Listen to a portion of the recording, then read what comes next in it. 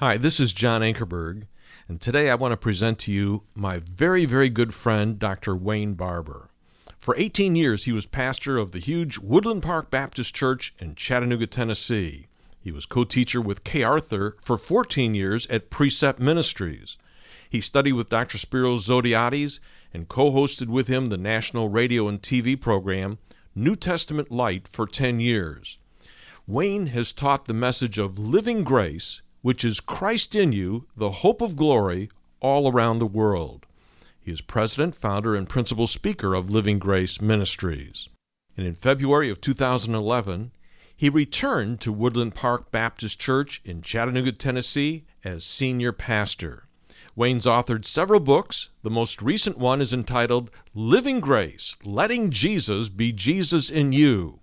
And he has also co-authored The Following God, series of studies published by AMG. I hope that you'll enjoy listening to Dr. Wayne Barber. Well, would you turn in your Bibles today to 2 Corinthians chapter 12, and we're going to finish the chapter today. Wow. That means we only have 14 more verses to finish 2 Corinthians. Now, you see, some of you thought you would never live to see that day. Well, it's not over yet. You may not. We have a while yet. We've been talking about suffering for the sake of Christ. And this is part 4 of that little mini-series as we've been going through 2 Corinthians verse by verse by verse. I want to talk today about the part people play in weakness. The part that people play in weakness. I used to say this all the time. I don't know why I would do that, but I used to say, if it wasn't for people, I could live the Christian life. Now, let me ask you a question. Have you ever said it or have you ever thought it? Now, raise your hand. Be honest. Just be totally, see there? You've been in the same place. Now that I've lived for a little longer and understand a little bit more about the Christian life, I realize that now if it wasn't for people, I wouldn't even understand the Christian life. I don't know how it works in your life, but in my life, as for me, God uses people more than anything else to drive me to the end of myself. He'll parachute a brother that I didn't know existed into my life. And He'll command me to love that brother when I don't even like him. He'll bring me to the place of understanding what He's been trying to teach me in the Word. I can't. He never said I could. He can. And He always said He would. You know, most Baptists particularly can't even get along with themselves, much less anybody else. I heard about that Baptist guy that got on his plane one day, and he decided to fly, see how far he could fly out over the ocean. Didn't realize the tailwind that was behind him. And as further he flew, the wind was carrying him even further. And he got so far out, he turned around and realized he didn't have enough gas to get back. And he made a crash landing on an isolated island. And for 30 years, nobody found him. He lived by himself on an island for 30 years. One day, miraculously, they discovered him. And when they saw him, it was great joy. And they looked around in amazement what he had done to that island. He had built 3 buildings by his own hands, made his furniture, made everything out of his own hands. He had really learned how to survive. And so he took him in and showed him his house and everything that he had made there. And they came out and they said, well, what are these other 2 buildings? He said, well, that building there is the church I used to attend. This is the one I go to now.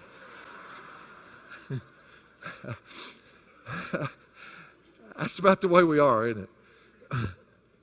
The reason I bring this up, you say, Wayne, why would you even start this way? Is because it was people, the hurtful, critical people of Corinth, that brought Paul to his knees. That was really the essence of his weakness. His weakness was largely because of what they did to him and what they said about him. Almost every word used by Paul in verse 10 of chapter 12 in 2 Corinthians was the result of what people had done to him.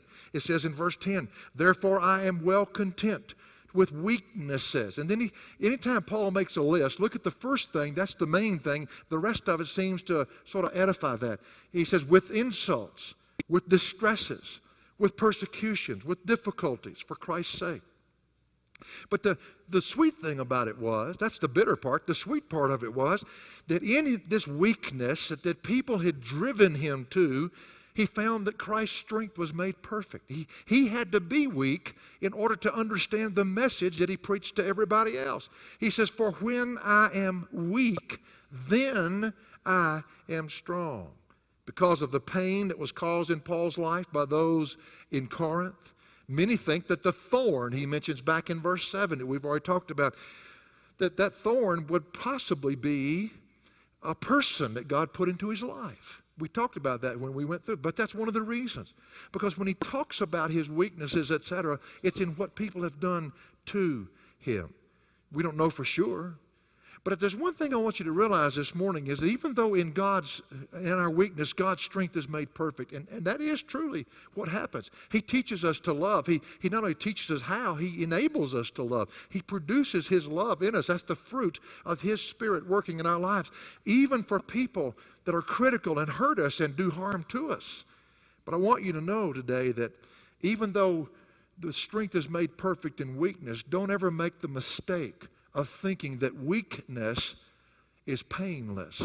Don't think that. Paul realized the strength of Christ living in him, and he loved the Corinthians as much or maybe even more than he did other places because of the bad way they treated him. Sometimes it works that way. But he still felt the pain of what they had done and said about him. I can promise you there's no greater pain, and if you've lived long and you've been in the church and you've been a Christian for a long time, there's no greater pain than the pain that one believer can cause upon another. Now, we expect it in the world, and that's why I'm making this statement. You don't expect it inside the church. We used to do this in our new members classes when I was pastoring in Chattanooga. The first day that they met, we'd say, "We're so glad you're here, but let me tell you, it probably won't be a week until somebody in this church offends you." And it was like, thanks a lot. Boy, we're really looking forward to this, you know. But we were trying to help them understand what's real. Not everybody within the church wants to live a surrendered life to Jesus Christ. There are different levels of faith. There's some people that won't give him time of day. There's some people that'll come to church and never even look at the Word of God. And they're going to live after their flesh, and that flesh is going to offend. And that's when it catches us off guard. And this is what brought Paul to his knees. It wasn't the persecution of the Romans or the persecution of the world. It was the persecution of the believers in the church that criticized and brought him down. In verse 11 and following of chapter 12, 2 Corinthians, we hear the pain, or at least I do. I hear the pain coming out of Paul's voice. He's getting to the end of the letter now. And you can sense that there's almost like a weariness that's in him. A weariness of having to deal with the criticism that was, first of all, completely off of the wall, based on wrong information. You can just sense it coming out of him. Instead of being respected for his calling and respected for his walk and respected for the work of the Holy Spirit that had been done through him, Paul is really left hung out to dry by the people that should have stood up for him.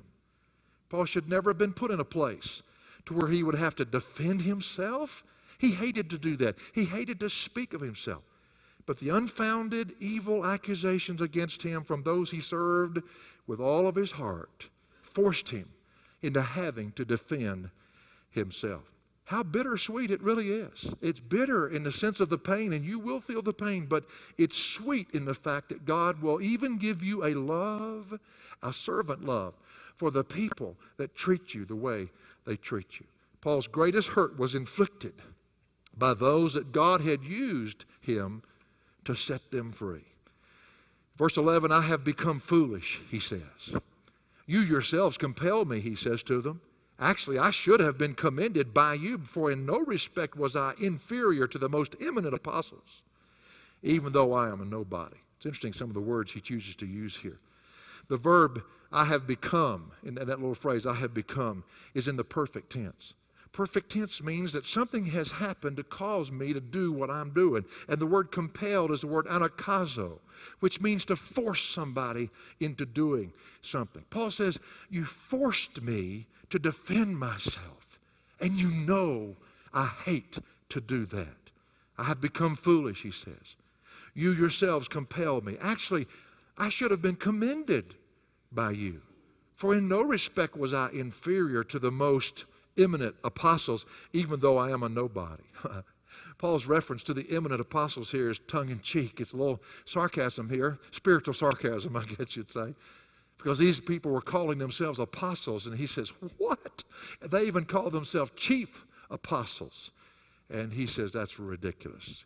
And then he says, though I'm a nobody, it's probably referring to a phrase that the critics were using of Paul. But you know, there's something else here. If you study the Apostle Paul's life, he never thought of himself as a somebody. You ever been around Christians that think of themselves as a somebody? Paul never did think of himself as a somebody. He was a nobody who had a somebody living in him. And he found his identity in him. And so the nobody pointed to a somebody. It's kind of an interesting twist of words. But Paul never saw himself as a somebody. It's like what he said in 1 Corinthians in chapter 15 and verse 10. He said, I am what I am by the grace of God. Let me read that verse to you. He says, but by the grace of God, I am what I am.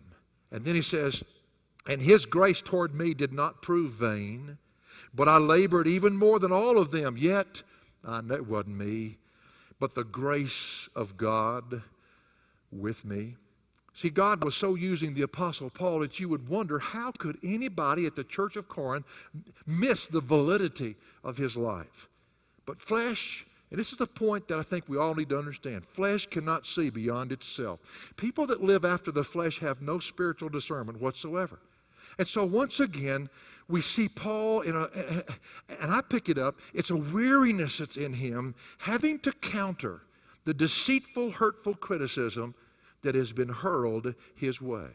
And don't ever forget, yes, in our weakness, his strength is made perfect, absolutely. But don't ever think that weakness is painless. It's very painful.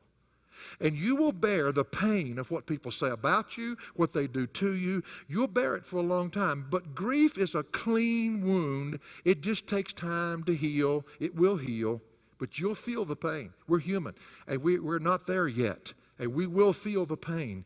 It's just like Paul did. Well, always be assured, it is those whom God commends that are approved, whether they're appreciated by man or not. Paul was a proven man. They just couldn't see it. But he was unappreciated by those who should have known better. There are three ways in which he was proven, and I want us to take this message and apply it to our lives this morning. Let it be an encouragement to you if you're seeking to live a life yielded to Christ and people do not appreciate that fact, and maybe people are criticizing you for one thing or another, but also let it be a challenge to you. Make sure that every day you can say that you can truthfully go before God and know that these things are present in your life. This is what Christ does in and through a yielded believer. And he will prove us. It's never a matter of what people say. That's not it at all. It's what God says. Remember, he that God commends is approved. And if you can live that way, don't worry about mankind. God will prove you amongst them when he gets good and ready.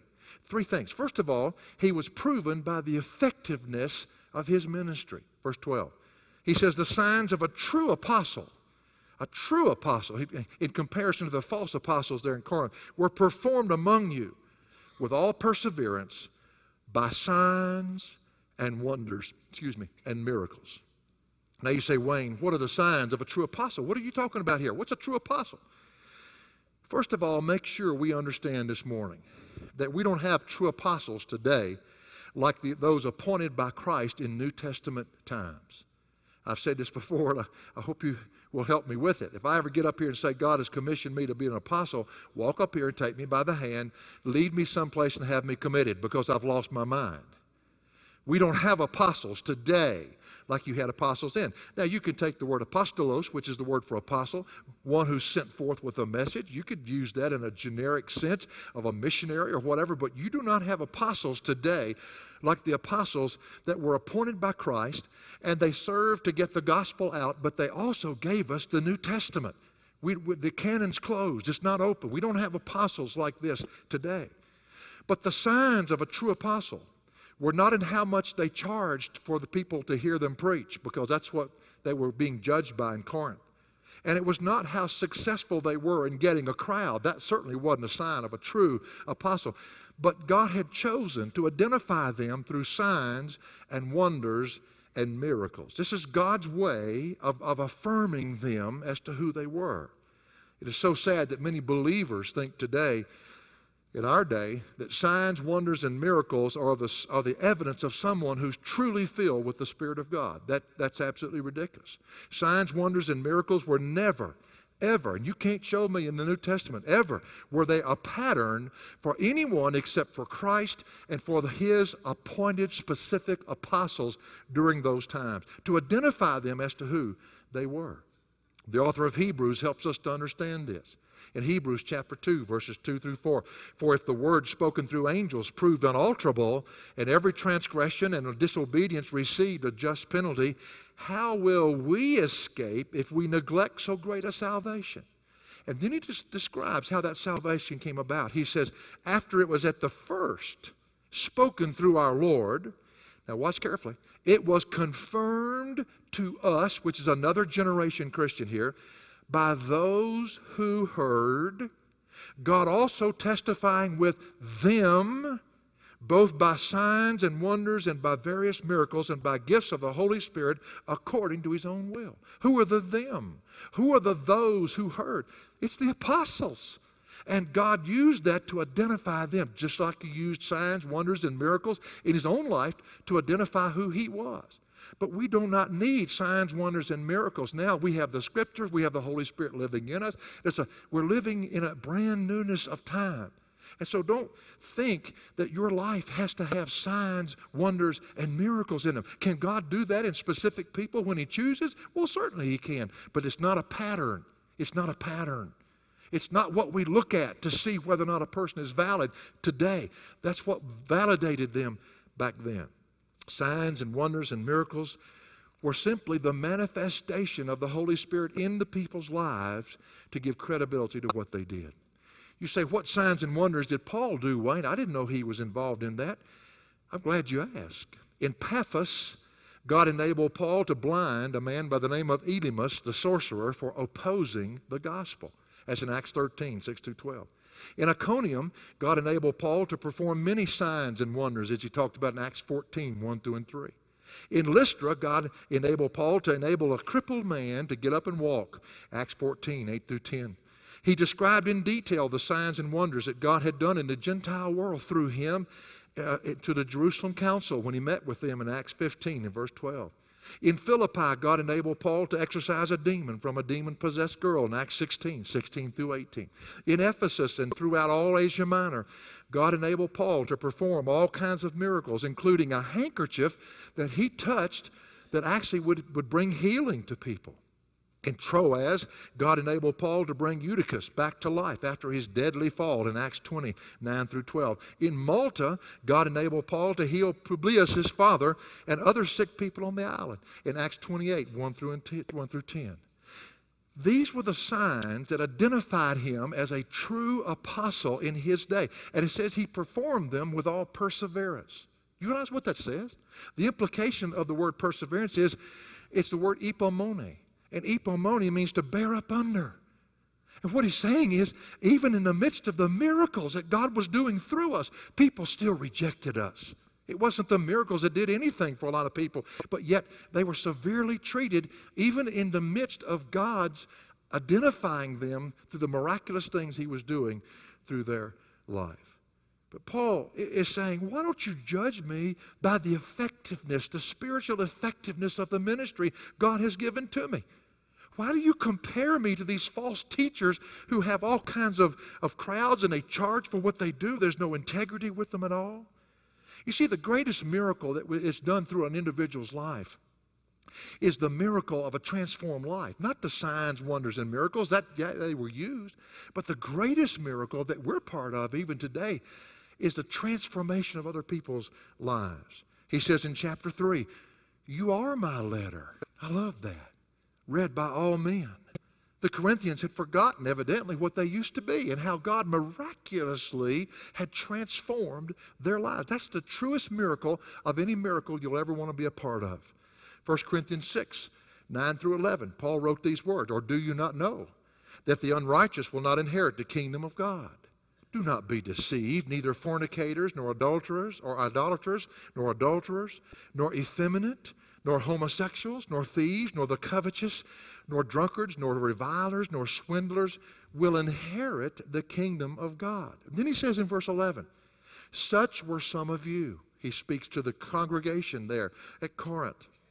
But you were washed, and that's a miracle. And you were sanctified, that's a miracle. But you were justified, that's a miracle, in the name of the Lord Jesus Christ and the Spirit of our God. So the effectiveness of the ministry Christ was doing through him was clearly seen by everyone. He pointed to Christ. He never pointed to himself. He really believed he was a nobody apart from Christ. Christ was the somebody that lived in him. Now listen, though you and I will never be seen by the signs, wonders, and miracles to give us credibility, when we allow Jesus to be Jesus in our life, you can write it down. He's going to do eternal, transforming things in the lives of others, and that always shows the effectiveness and the realness of who we are. He'll positively affect others, whether we're appreciated or not. So to me, make sure daily, when you go to bed at night, make sure that you've dealt with any sin that's come up in your life and you've confessed that and you've sought to repent by trusting God in it. And make sure that you're just no agendas other than just Jesus being Jesus in you. And you can write it down. God will at some point prove you to men, even though you're unappreciated by them now. You just wait. God will vindicate you. God will approve you. As long as you're living in that right relationship with him, you don't have to worry about what men do or what they don't do, what they say or what they don't say. God will prove you. God will prove you to be real and to be a believer. Years ago, I had a situation, this is before I ever came here and knew any of you, and it was when I was in Tennessee pastoring. Two people on my staff, almost within just a short period of time, turned on me, and it was one of the most difficult things I've ever gone through in my life. Things were said about me that weren't true. It was amazing. It's just another story.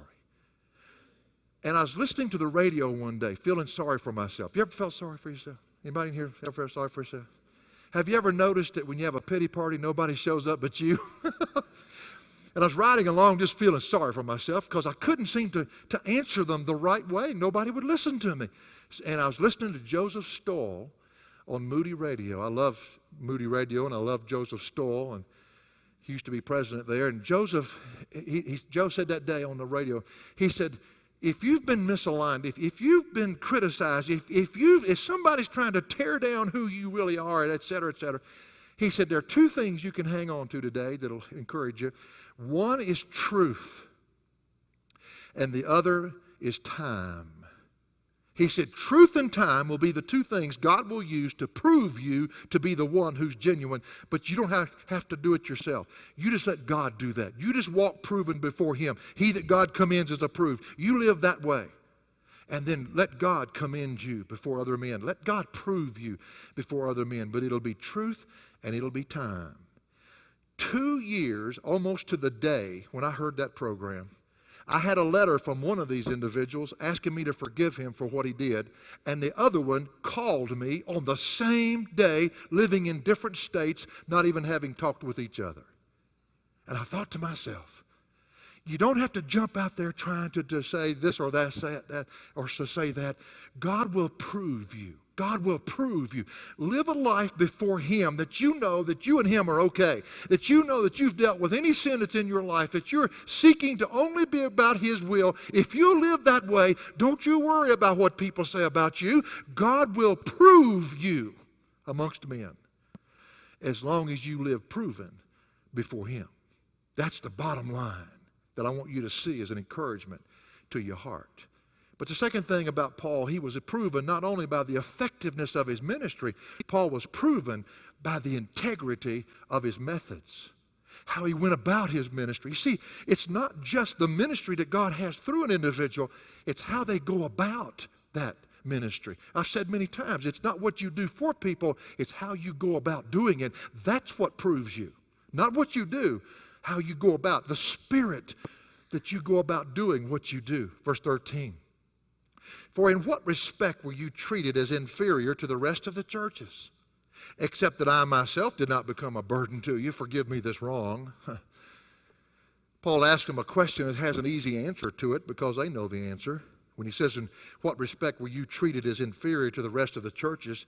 You see, they knew this. Christ in Paul had loved those people just like he had loved others. In fact, when you deal with rebellious children, sometimes the love is even seen in a greater way. And they knew that. They knew that. The only thing that Paul did differently with the church of Corinth that he didn't do with the other churches was that he didn't take a dime from them, not one cent. This is what he means by the phrase, except that I myself did not become a burden to you. Now, he realizes now that they totally did not understand this, and in fact, used it as a criticism of him. You see, what Paul taught was free, and the teachers of the Greek culture there, they would charge people to come and hear them. But what Paul taught couldn't be marketed on the street with today's world's ways. That wasn't what he was doing. Instead, he was preaching a message that would set people free, and it was free of charge. You didn't charge for people to hear it. His not charging those, however, was one thing that led the false teachers to criticize him. He must be a nobody. But he says rather sarcastically, forgive me this wrong. I love the way he just goes back and forth here. Not because he saw it as wrong, but because he realized in their foolish way of thinking, they couldn't see the forest for the trees, and they saw it as wrong. In fact, Paul felt like a father to them. And as any father would be to his children, he would never ask anything of them. He'd want to give to them. He says in verse 14, he says, here for this third time I'm ready to come to you, and I'll not be a burden to you. I'm not going to change anything. For I do not seek what is yours, and I love this. I seek you. What he's saying is, I just want you to understand the message and live in the fullness of what Christ offers. He says, but for children are not responsible to save up for their parents, but parents for their children. As a true father, he loves the child more than the child ever thought about loving him. He says in verse 15, I will most gladly spend and be expended for your souls. If I love you more, am I to be loved less? My daughter Stephanie, you know Stephen and my love for him. My daughter Stephanie's just, she's the same way. Just, you see her and the smiles on her face. And just every time she calls, it's just, the sun comes up. It's just, she's got that kind of up spirit, and she's just so positive. And every time we finish our emails or signing off for each other, or when we finish our conversations, we race to see who's the one that can last the longest by saying, I love you more. And on the phone, she'll say, I love you more. I said, no, I love you more. Click. I hang up so she can't say it, so I win. And on the emails, I always put, I love you more. And she'll write back with big capital letters, no, you don't. I love you more. Well, it was true. Paul loved them more than they ever thought about loving him. And why would they criticize somebody that loved them? You can hear the critical words of those opposing Paul just by what he says. Verse 16, but be that as it may, I did not burden you myself. Nevertheless, crafty fellow that I am, I took you in by deceit. That's another tongue-in-cheek way of saying, that's what they're saying, isn't it? I took you in by deceit. That was so opposite of what Paul did.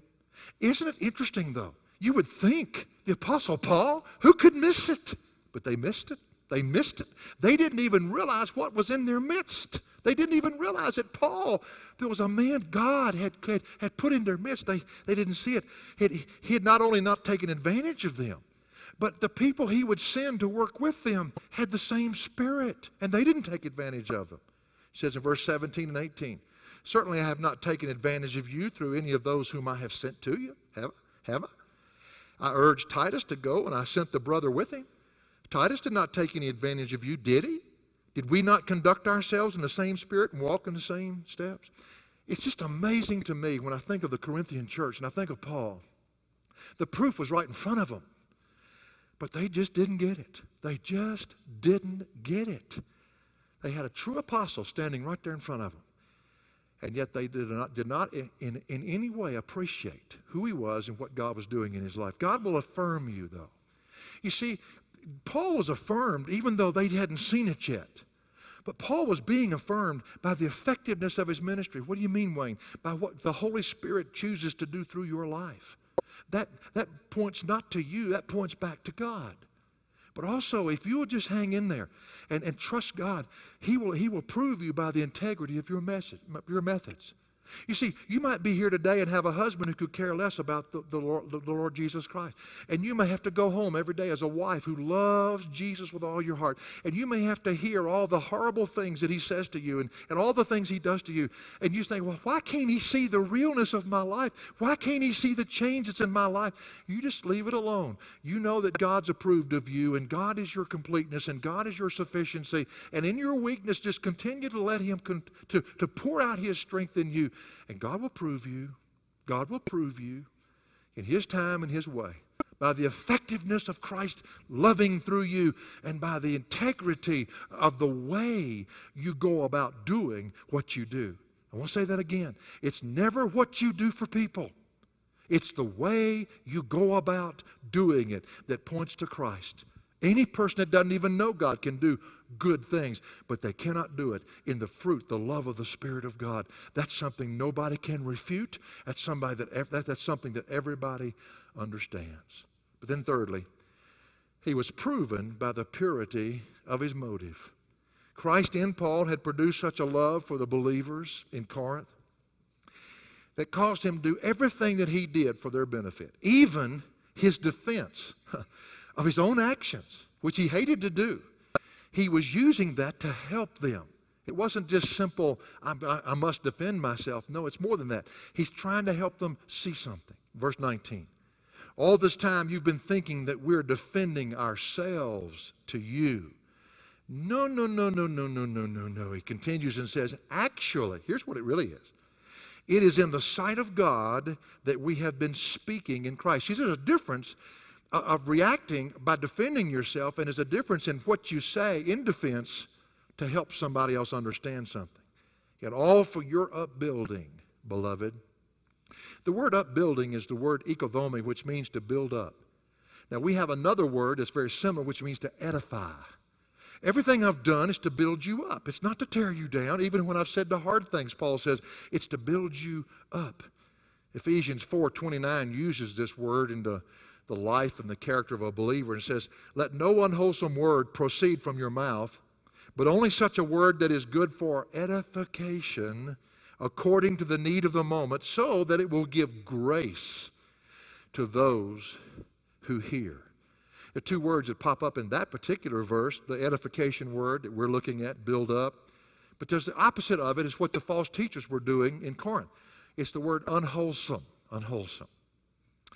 You know what the word unwholesome means in the Greek? It's the word that means putrid, smelly, rotten. It's one of those great words you love to say, you know. It's my son's tennis shoes. When he used to put them in the garage and the car would back out by itself. It's the smelly. Whoa. I remember we had our little 3-year-old nephew came and visited. He's 17 now, but years ago.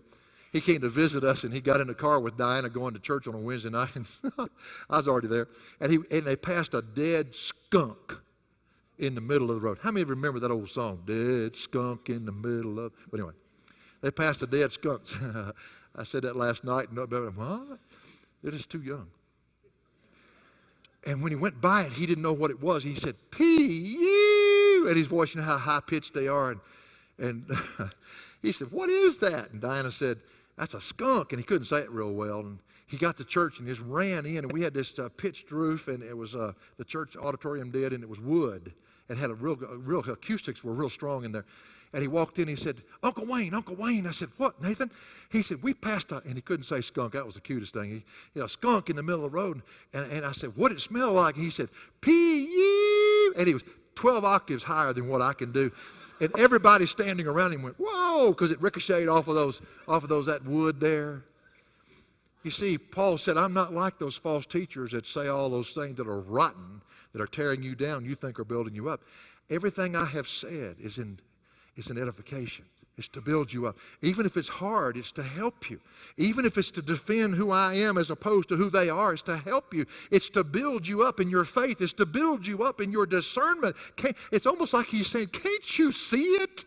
The difference of that which is false and the difference of that which is true.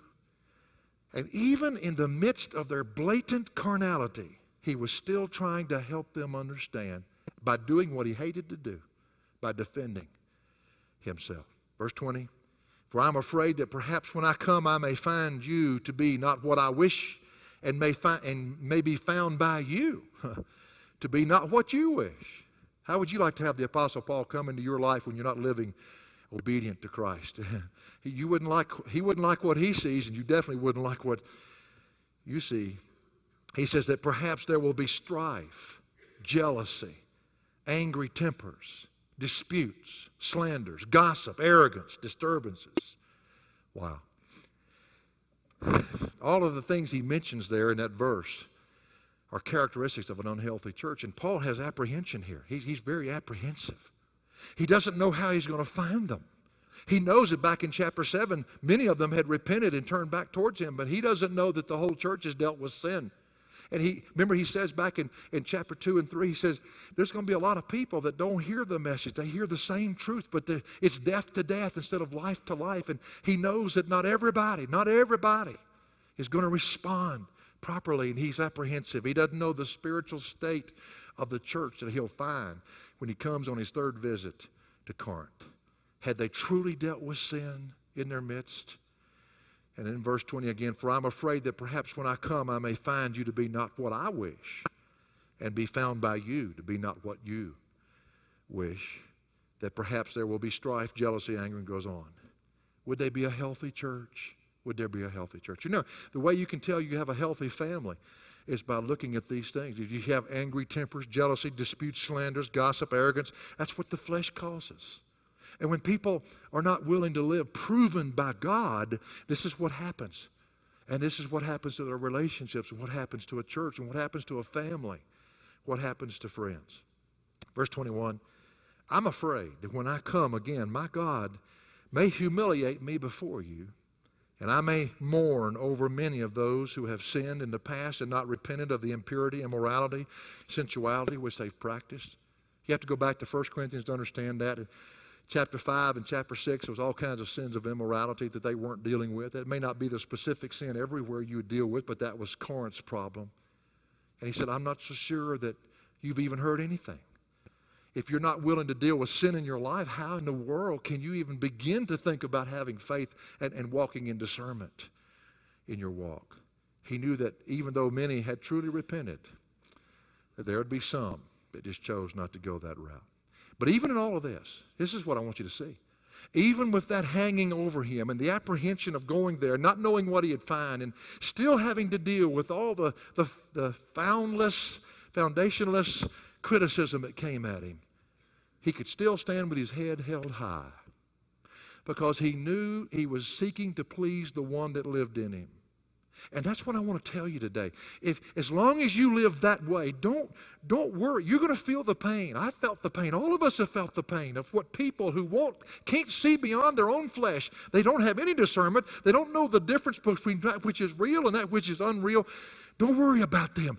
God will prove you before them, and it'll be in his time, and it'll be in his way, but it'll be the effectiveness of the ministry he has in your life. It'll be the integrity of the methods and how you treat people and how you go about what you do. It'll be in the purity of your motive, and God will prove you. God will prove you. That's the key to all of us, isn't it? If I was preaching to a whole room full of pastors, that's the key. But all of us have our own flocks. All of us have our own influence. And we're going to have to learn that the Christian family can be the meanest, cruelest place that you've ever been in your entire life, because you don't expect them to treat you like the world treated you. And I can truthfully say, over the 43 years I've been in the pastorate and ministry, over those years, the meanest, rudest people I've ever met have never been out in the world. It's been within the walls of a church, of people that won't walk beyond their own desires. But I'll tell you what, the sweetest people I have ever met on this planet Earth have also been inside those walls of the church. The people who say, yes, Lord, yes, Lord, yes, yes, Lord. The people who wake up every morning and say, God, I can't. You never said I could. You can. You always said you would. The people who wake up and say, there's none like you, Lord. There's none like you. You're worthy of my worship. And they live that way are the finest human beings on the face of this earth because Christ in them is so loving to others around them. So you got both. You have both. But remember, be one of those. Be one of those. And God will prove you out. God will prove your life. I can't believe that Adrian Rogers is also in heaven. He and Dave are getting to see what you and I have not seen. We live by faith. They walk by sight. Wouldn't it be interesting if you could go up and say, Adrian, Dave, we've talked to the Lord, and He has told us you can come back for another 25 years. Come on, man, go back with us. Can you imagine what they'd say to us today? Are you kidding me, man? Get yourself out of here, son, or hurry up and get up here. We're not leaving. This is what we're made for. We're at home. We're at home with the Lord. But Adrian Rogers pastored the Bellevue Baptist Church, wow, what a church, in Memphis, Tennessee. Adrian went to a meeting one time. He preached. He did a lot of conferences like I do, and he went into a meeting. And he was trying to be kind to the people. He asked God to fill him with His Spirit. He asked God to give him the gracious response to people that were critical to things that he said, and et cetera, et cetera, et cetera. He preached his heart out. And the last night he was there, he realized the people had sat and looked at him like a calf at a new gate all week long. I mean, they just looked and stared at him. They didn't get it. He saw that they didn't get it. They were dull of hearing. They couldn't hear what could have set them free. And he was sitting on the platform. They had chairs up on the platform. And he was sitting there so defeated. He said, I was so defeated to think that I'd been such a failure. Can't they see what I'm trying to tell them?